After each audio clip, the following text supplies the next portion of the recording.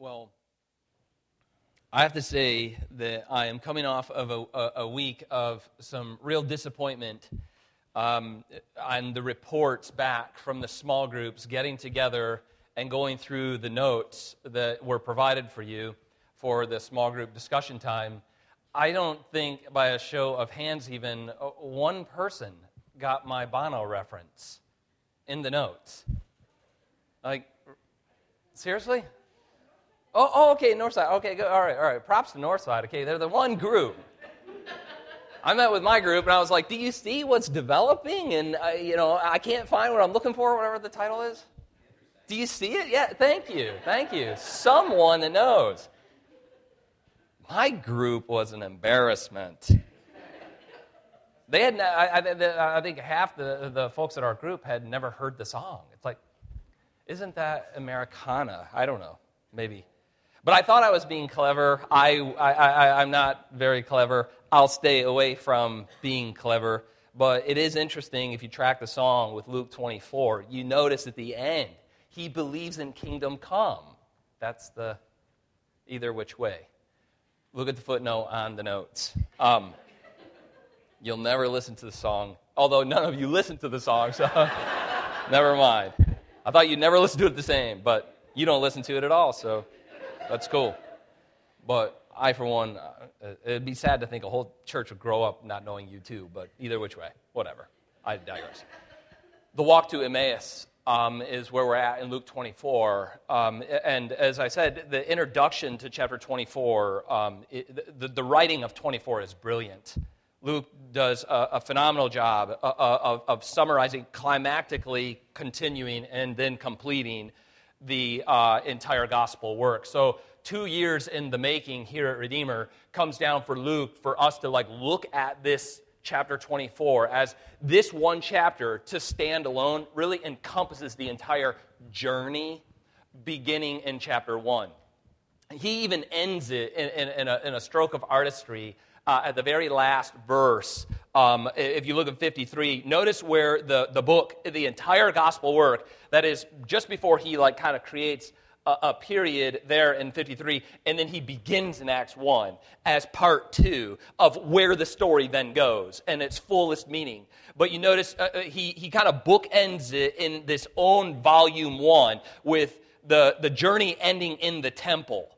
Verse 53, and they were continually in the temple blessing God. The book began in the temple.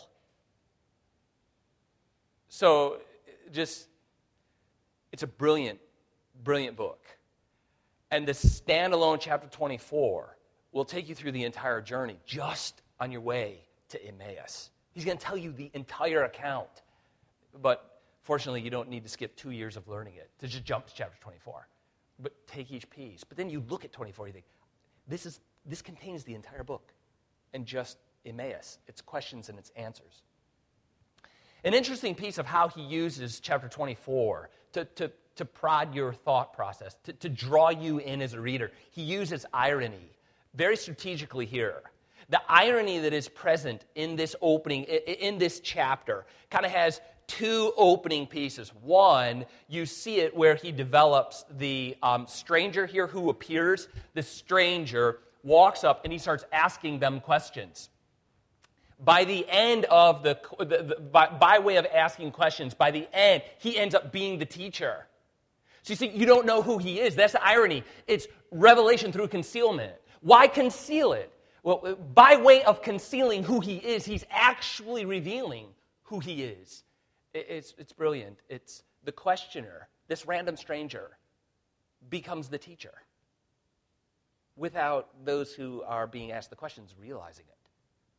Until at the end they'll say, did not our hearts burn within us when he was telling us the word of God? So see, they realize, but he's concealed. But Luke's saying through this, he is actually revealing himself very powerfully to them by another way. Then the other aspect of irony, so it moves from the first, this random questioner becomes the teacher in this exchange. And then the other one that we won't get to, and I told my small group, I'm going to do my best to get to this part, but I just can't. and that is, we'll get there next time, and that is the meal. At the point of the meal of revelation, where he sits with them, they realize their eyes are open, but not in the immediate moment. They have just been asked questions by this random stranger. They have learned something, but not everything, because their eyes have not been open to gauge really who he is, to realize who's talking to them. But their hearts are burning within as he speaks the word of God to them. They're on fire at this little small group Bible study on the street of Emmaus. On their way to Emmaus. Oh, what is he saying? I can't believe it. The import, the way our hearts are burning. Listen to what he's saying. And then they're still like, hey, do you want to spend the night? And so then the dinner guest, at that point, he works through and he serves them a meal and he becomes the host. Brilliant, brilliant writing.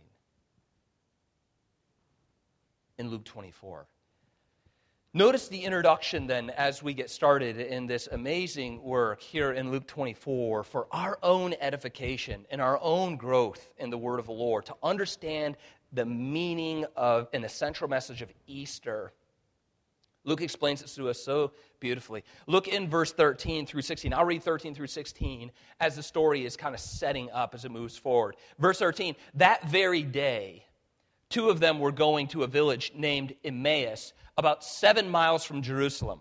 So the direction is they're leaving Jerusalem, right? Going roughly 7 miles to a location known as Emmaus. And as they were walking with each other, as they were talking with each other about all these things, and that's another piece, this huge information at the center of the chapter is all these things.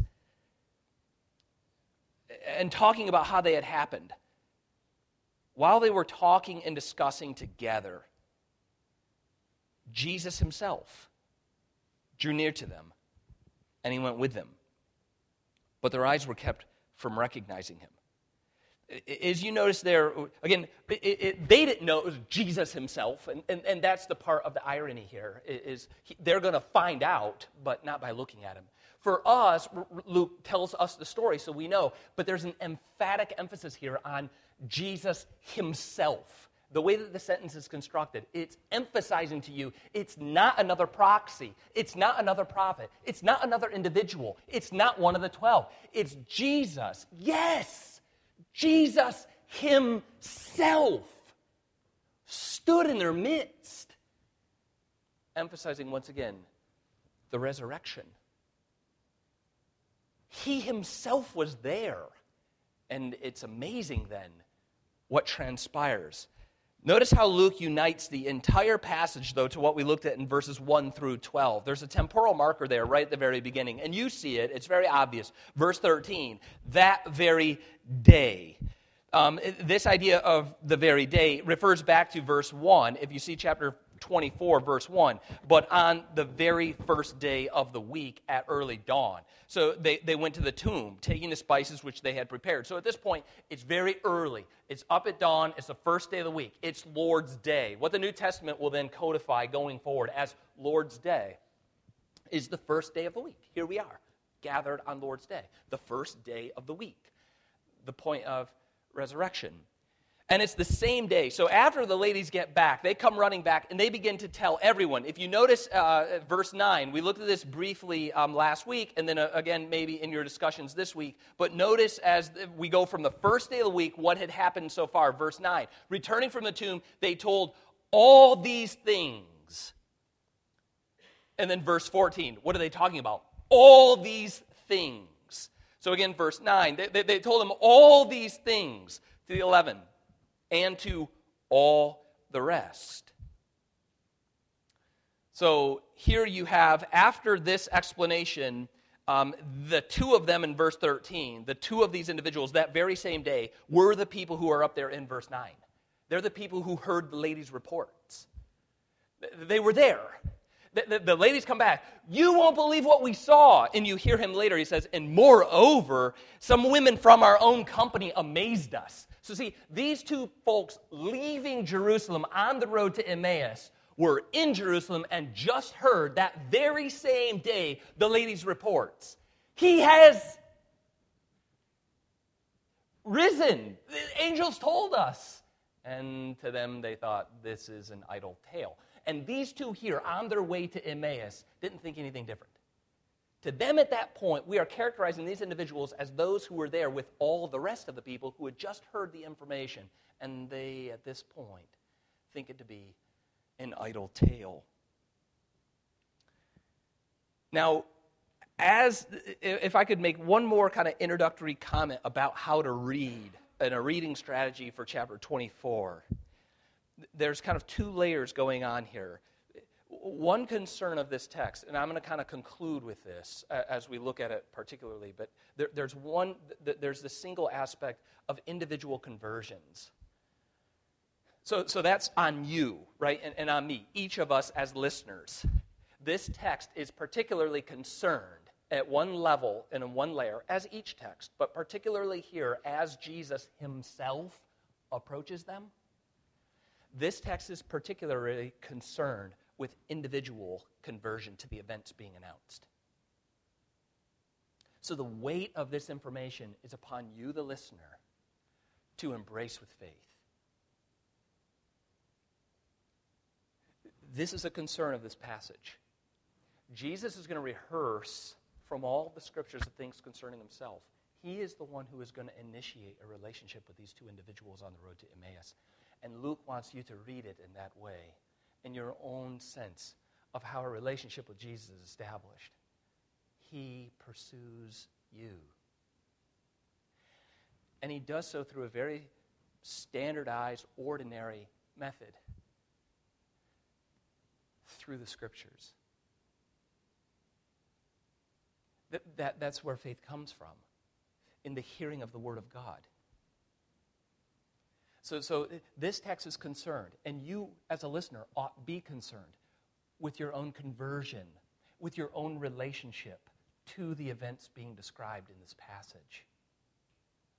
And the other aspect, though, is it's more global. So you have this individual concern in the passage for individual conversions. Not, what does everybody think about the truth of Emmaus Road? What does everybody think about the resurrection? Luke says, what do you think?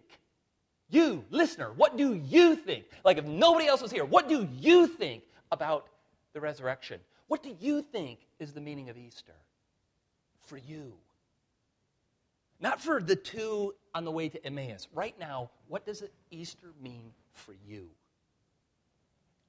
And then also, as one who is converted to the truth of these events, he then says, you know what? You then are my witnesses to these events. Look at where the passage goes. We'll just jump to verse 47, and I'll move on. But look at from the individual concern of these two individuals on their way to Emmaus. The Lord is concerned this morning with you, a listener, individually, as he approaches you through the preaching of his word.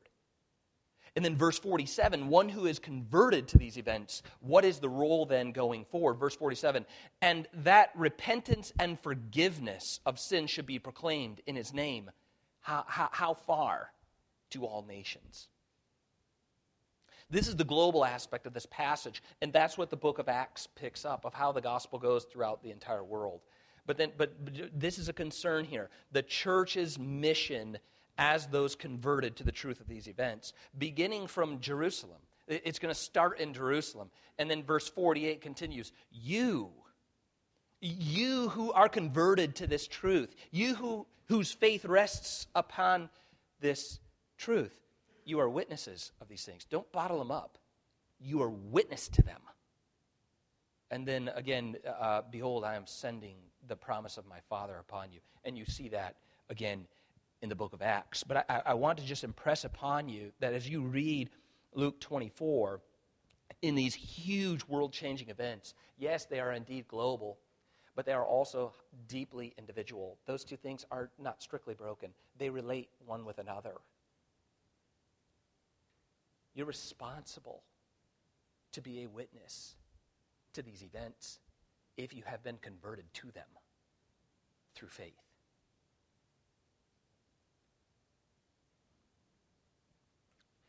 But again, to Luke's work of irony and the use of concealment by, revelation by way of concealment, right? That's very backward. How do you reveal something by concealing it? Well, it begins this way. Notice in verse 16, but their eyes were kept from recognizing him. Here we discussed just briefly a couple of weeks ago what is considered in Greek classifying of verbs and so forth, passive, active, so on and so forth. Here is a classification of what's called the divine passive. Once again, that an activity has happened upon an individual. This is something outside of the person. The person received it coming from the outside. And that the attribution of who did the action to the subject is God. Or to the object is God as subject. He's causing them not to be able to see Jesus. So what's the point? Well, if you're to look at the text, you'd have to ask, but their eyes were kept from recognizing him. Otherwise, you have to think, they just didn't see him. They didn't get it. Here he comes walking up within conversational context, and they're like, we have no idea who you are. And you're like, oh, that can't be. I mean, they just saw him be crucified just 3 days ago. So that they would have recognized it. Or you look at it and you think, well, maybe he was so mangled from the crucifixion events that they were like, who in the world is a zombie? But no. The text is very clear. They were concealed. They were caught up in such a way and acted upon in such a manner as to not be able to recognize who he was. Now, it strikes you as odd a bit, doesn't it? You think if you were ready to just show up, you had just been resurrected, and here you see what the text very clearly says. There's two individuals here that you know, and their hearts are absolutely devastated and broken. Look at the way that they're described, verse 17. And he said to them, what is the conversation that you are holding with each other as you walk? And they stood still, looking sad. So he loves them. He cares for them. And here he's been resurrected, and he can immediately alleviate their stress and destroy their burdens. And he doesn't. Rather, we find that their eyes are shut up from being able to recognize him. Again, if it were me, I would, without a doubt, it seems very naturally, scream out, here I am. It is I, Adam. I'm your friend. You know, you explain it to your mother, who's crying because she thinks she just died, and you're like, well, I'm just going to not let her know it's me. You wouldn't. So you have to ask the question, why? Right? As good readers, Luke wants you to ask, why? What? So he says, and then he says, but their eyes, so while they were talking and discussing, Jesus himself, it was nobody else, it was no proxy. He himself, resurrected in the flesh, drew near and went with them. They're in a triangulated relationship, 1, 2, and 3. Here we go. We're walking down the street, talking and sharing. But their eyes were kept from recognizing him. Why? Why? And the answer comes to us through the passages. We'll develop it here in just a moment. But I want to just give you the bird's eye answer, and that is simply this. He wants to prepare them for the revelation of himself in the flesh. He wants to prepare them through a fresh understanding of the prophecies of the resurrection. He wants to prepare them. Instead of being like, it's me, Jesus. And they're like, it is. He sees there as one stop prior to doing that. And that is to ground them upon the prophecies of the resurrection first. Why is that so important? There's multiple ways to answer the question, right? Because you have to ask it why. Why is that better? Why is it better to explain to them the prophecies of the resurrection rather than just tell them when they're standing right there that it's him? Why? Why does he do that? I get it. Okay, so he wants to do it that way. But why would he want to do it that way? And the answer has to be, if we look at the book of Acts for sure, that the doctrine of the Word of God, the surety of the foundation of the Word that has been spoken, will minister to them throughout their entire lives, and it will be the impetus to conversions globally. The doctrine of the Word of God. we must, as the church, one foundation. Our shared confession and hope has to be grounded upon the Word of God. I said it a few moments ago, right? From where will faith arise? So you are witnesses of these things. You are my witnesses to these very things. Now go out to all the nations and do what? Teach them. Teach them what? The things that I have spoken. The church can't fundamentally lack confidence in the Word of God and be witnesses to it. So he prepares them for the revelation of himself in the flesh by grounding them in confidence in the prophecies of God concerning these events. If they are to preach them, they must have confidence in them.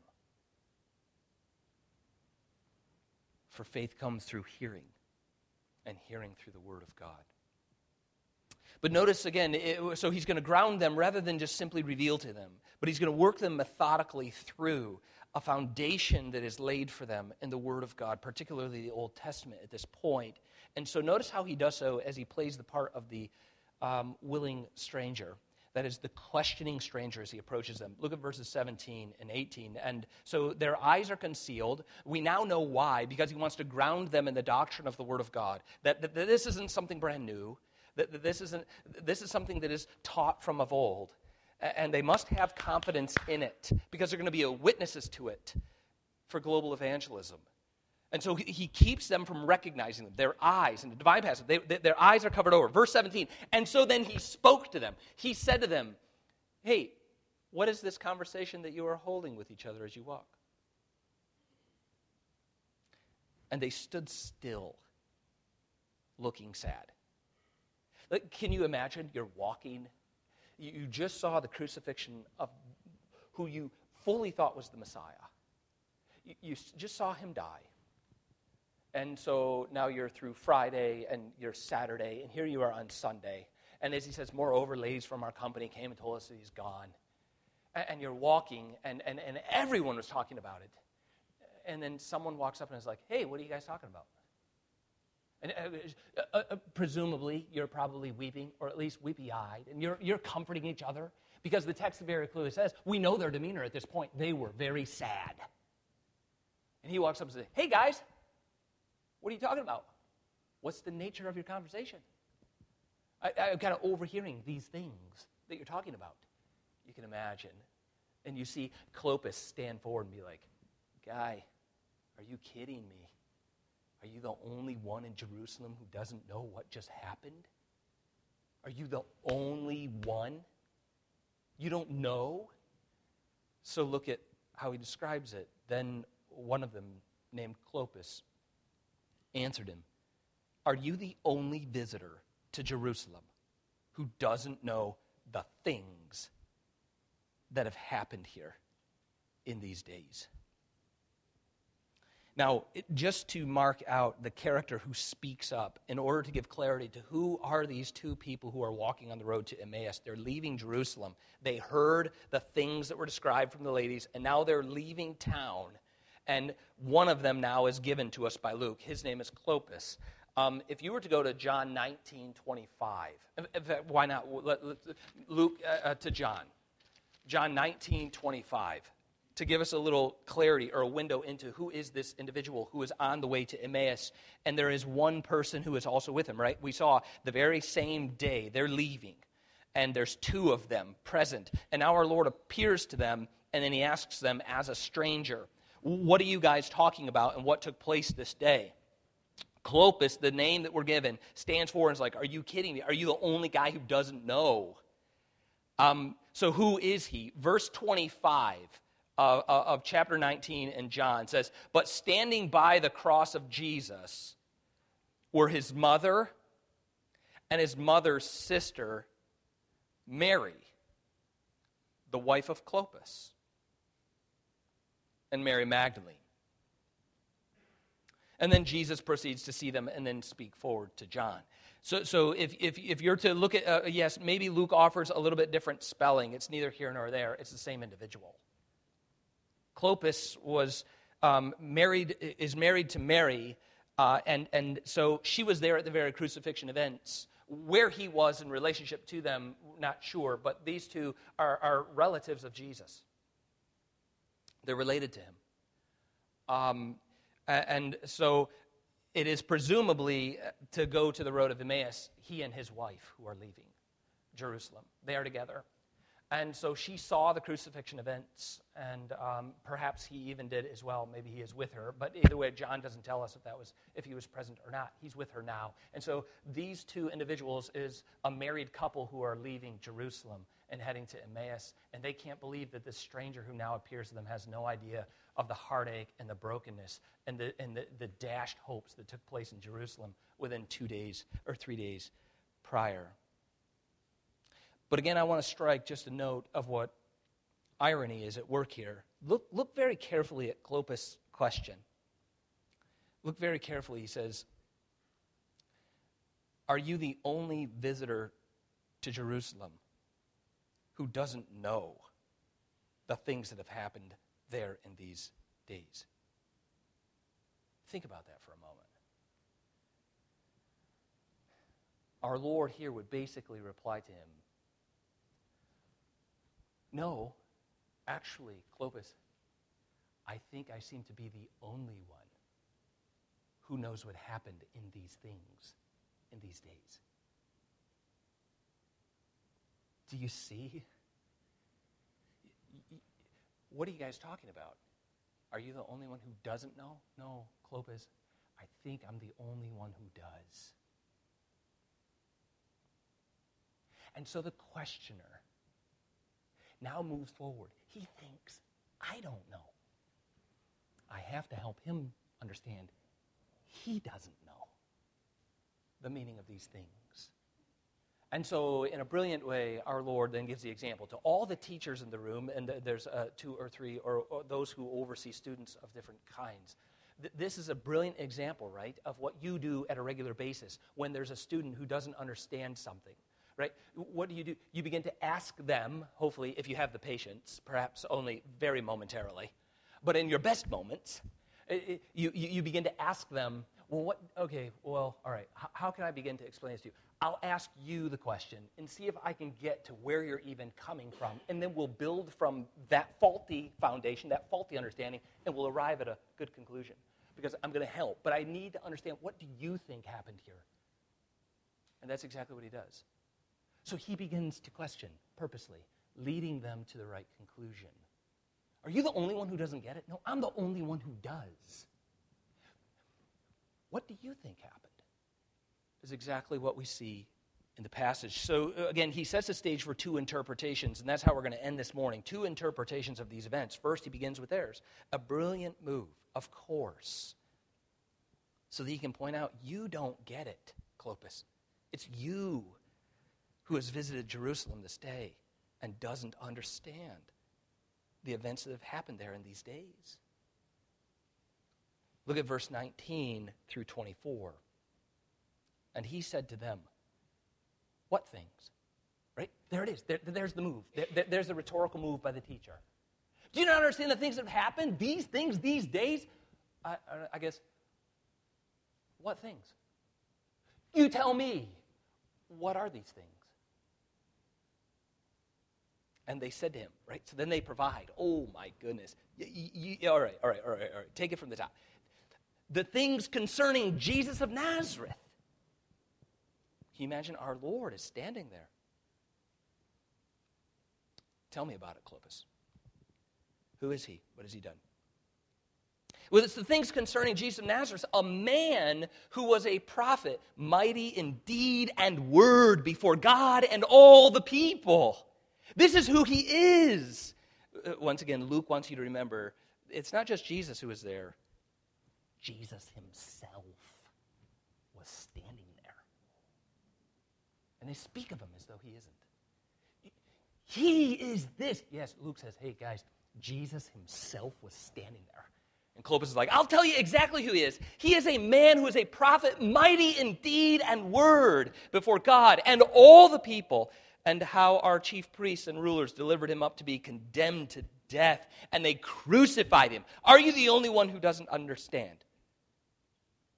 But we had hoped that he was the one to redeem Israel. You can imagine our Lord hearing all of this, thinking, that's where I need to begin. We had hoped that he was the one to redeem Israel. Yes, and besides all this, it is now the third day since these things have happened. It's been 3 days. Moreover, some women from our company amazed us, perplexed us, dumbfounded us. They were at the tomb early in the morning, and when they did not find his body, they came back saying that they had even seen a vision of angels who said that he was alive. Some of those who were with us went to the tomb. And you remember earlier in the passages, Peter rose up and he ran to the tomb. He found the linen shroud, and then again, he's marveling at this point in time because there's a shroud left and there's no body. So that would be weird. Take the shroud off and then carry out a bloodied body. Again, perplexing, not sure why is the shroud here and why is the body not. Those two things kind of go together. What's with the shroud and not the body? Peter, at the end so far, is simply marveling, unsure. So they tell this same thing to Jesus. Some of those who were with us went to the tomb, that would be him, and found it just as the women said. But him, they did not see. Again, two things emerge here in the interpretation of Clopas. Number one is the power of Jesus' preaching ministry set him aside to be the great prophet of the Word of God. They saw power in his preaching ministry.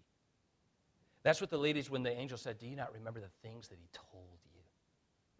And as they speak of it, the ladies just feel, we do remember the things that he said. We thought him to be the prophet chosen of God. We heard him preach. We thought for sure this is he. And then they'll say a little bit later, as I mentioned in the text, whenever he does that, whenever he undertakes to preach, the audience hearts and belief, they burn within them. We thought him to be the prophet through the power of his preaching. Second aspect is we thought him to be the prophet by his, not only his words, but his deeds, the power of his miracles, the wonder of his miracles, raising people from the dead, feeding the hungry, healing those who had no hope. We had witnessed it. We were there. We thought him to be our hope. But the crucifixion has dashed their hopes to the ground. N.T. Wright, once again, done a wonderful job in the work of the resurrection. He explains it this way, quote, it wasn't just that Jesus had been the bearer of their hopes and he was now dead and gone. It was sharper than that. If Jesus had been the one to redeem Israel, he should have been defeating the pagans, not dying at their hands. This is why they're walking to Emmaus. This is why the look upon their face is deep sadness. If he was who we thought he was, he wouldn't be dying at their hands. He would be slaying them and conquering them, delivering us as people. That's what Jesus says. As he says to him, are you the only one who doesn't understand the things that happened here? He says, what things? You tell me. What do you think happened here? Our hopes are dashed, is what happened here.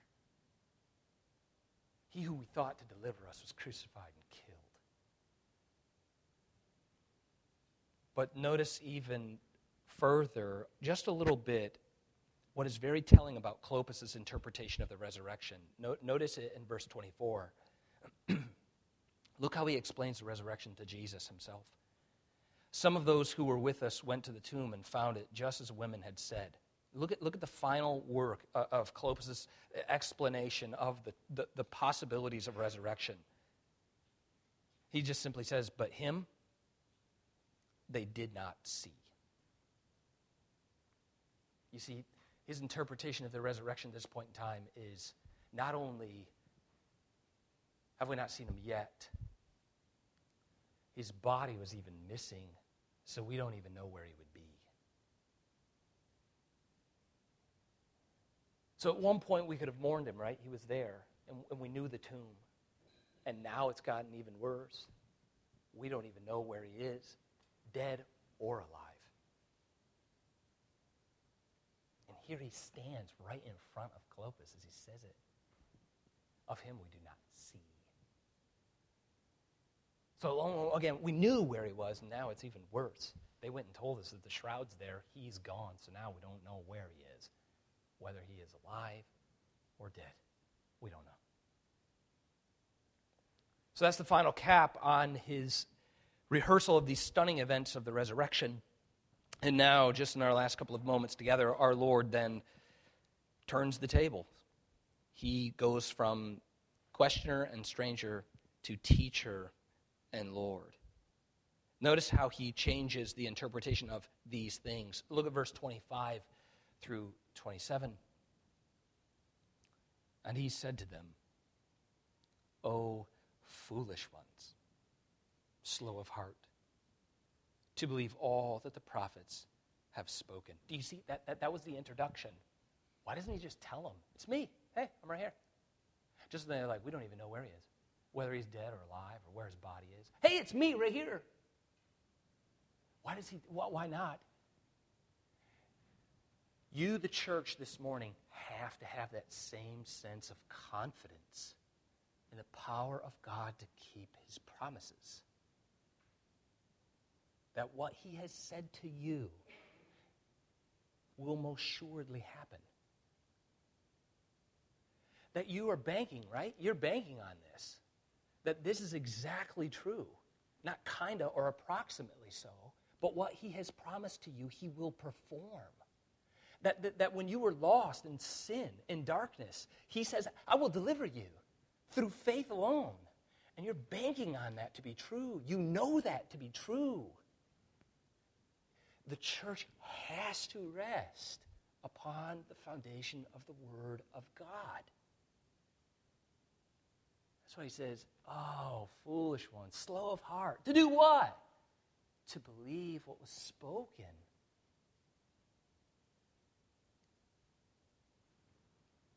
That's why we have to be careful as he describes them here as foolish and slow of heart. It isn't an insult on their intelligent levels. Right? Like, hey, you're not very smart. Oh, foolish ones, you guys are really dense.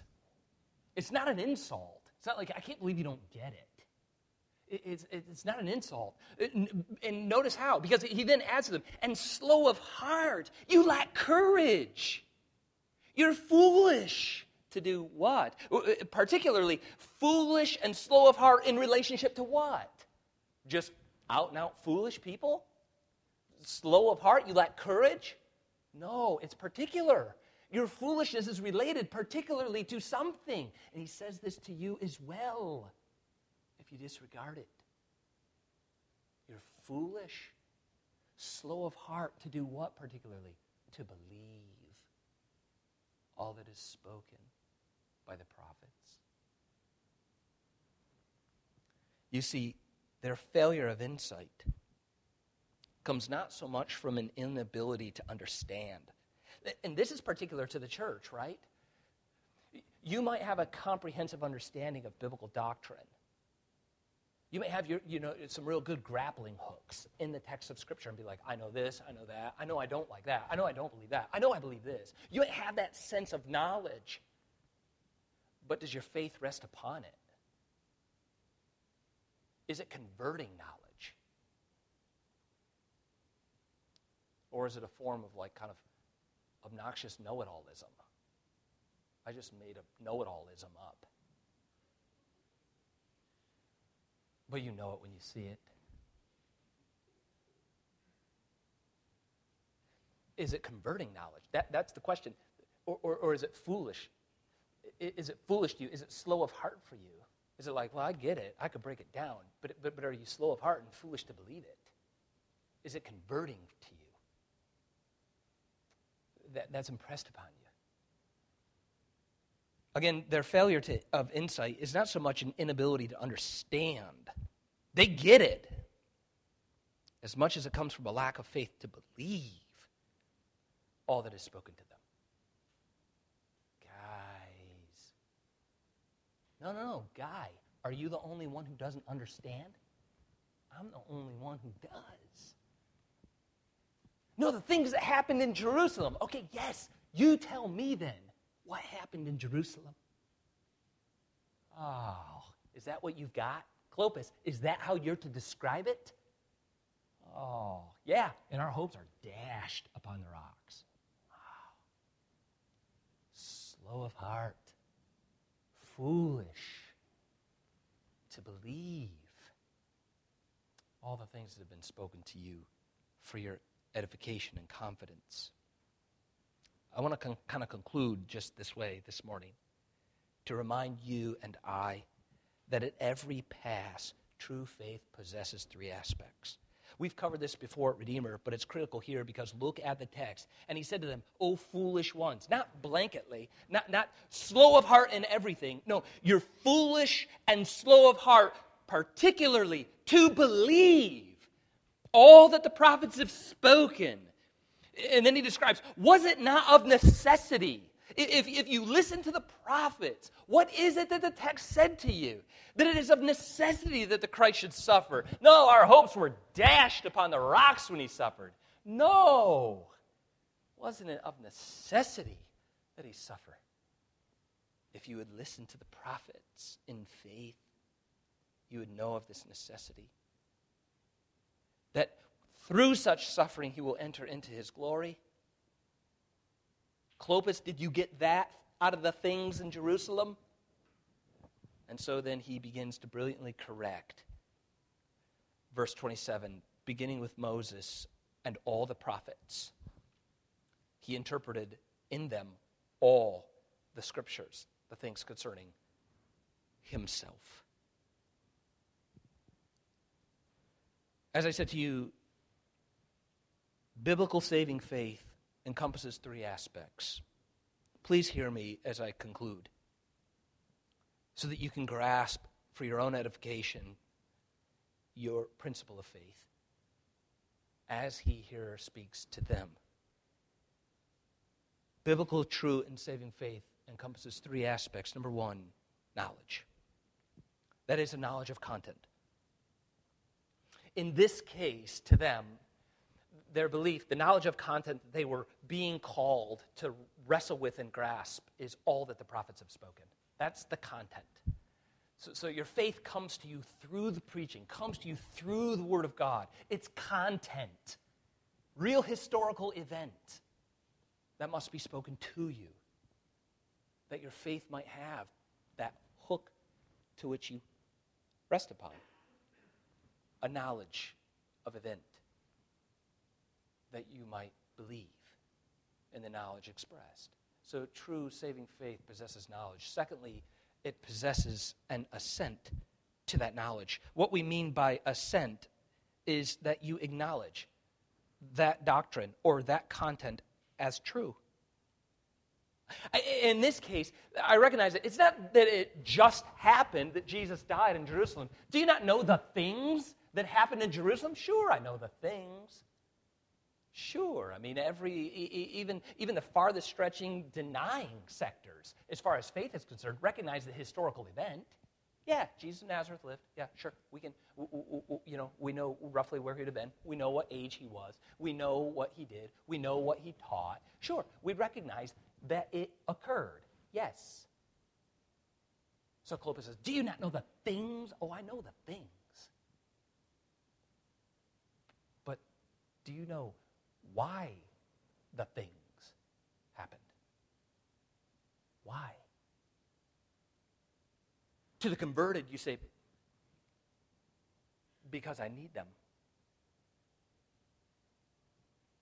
They happened as described for me. I assent to that. I recognize when it says this is what you need, I recognize it. I say, that is what I need. Assent is that aspect. In this case, it is, if you look at how it's broken down in the text, just briefly as I conclude, it is the aspect of his suffering that he may enter into glory. You must hear the content, right? So here's the knowledge. Verse 25, all the prophets have spoken. There's your data. But I know what they've said. Well, then you should have known the truth of what they said, that Christ should suffer these things and enter into his glory. That's the truth of these things. And that's the aspect of assenting to the truth of those things. The final aspect of biblical and saving faith described in the text of Scripture is trust. Do you trust in these things? Like, do you all bank on these things? You know them. I can look out and see everybody here. All of you know them. Knowledge. Got it. Assent. Why they happened? What about trust? Are they your only hope in life and death?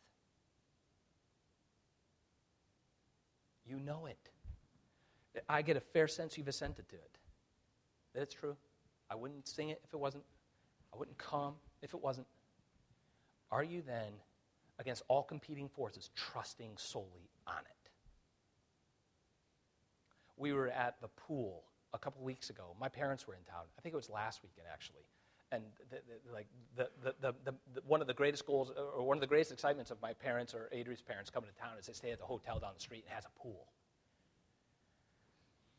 So we're over at the pool, and we're watching kids be kids and do things kids do.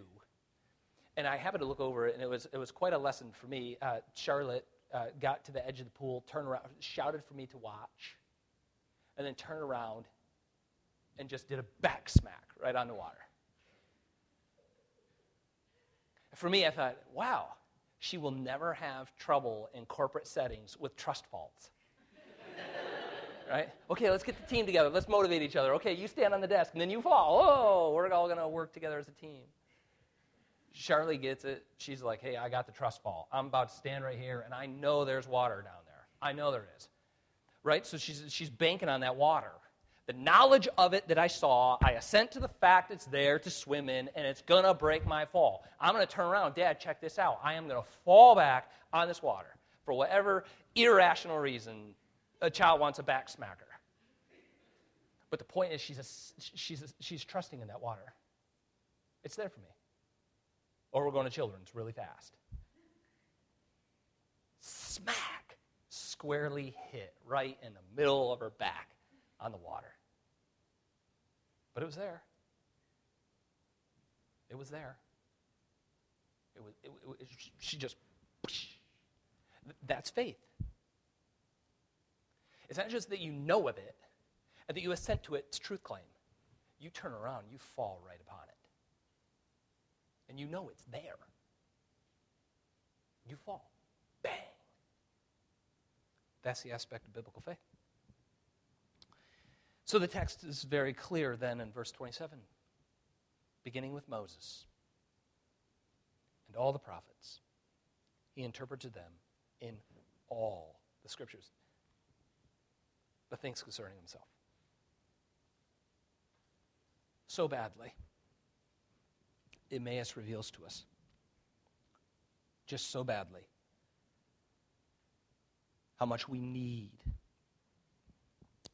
the presence of the Lord, how we need his sense of guidance, how we need his light and his strength and his power, that we would hear from him all that the prophets have spoken. We would believe in that in assent, and we would fall upon it in trust. Let us pray. Father,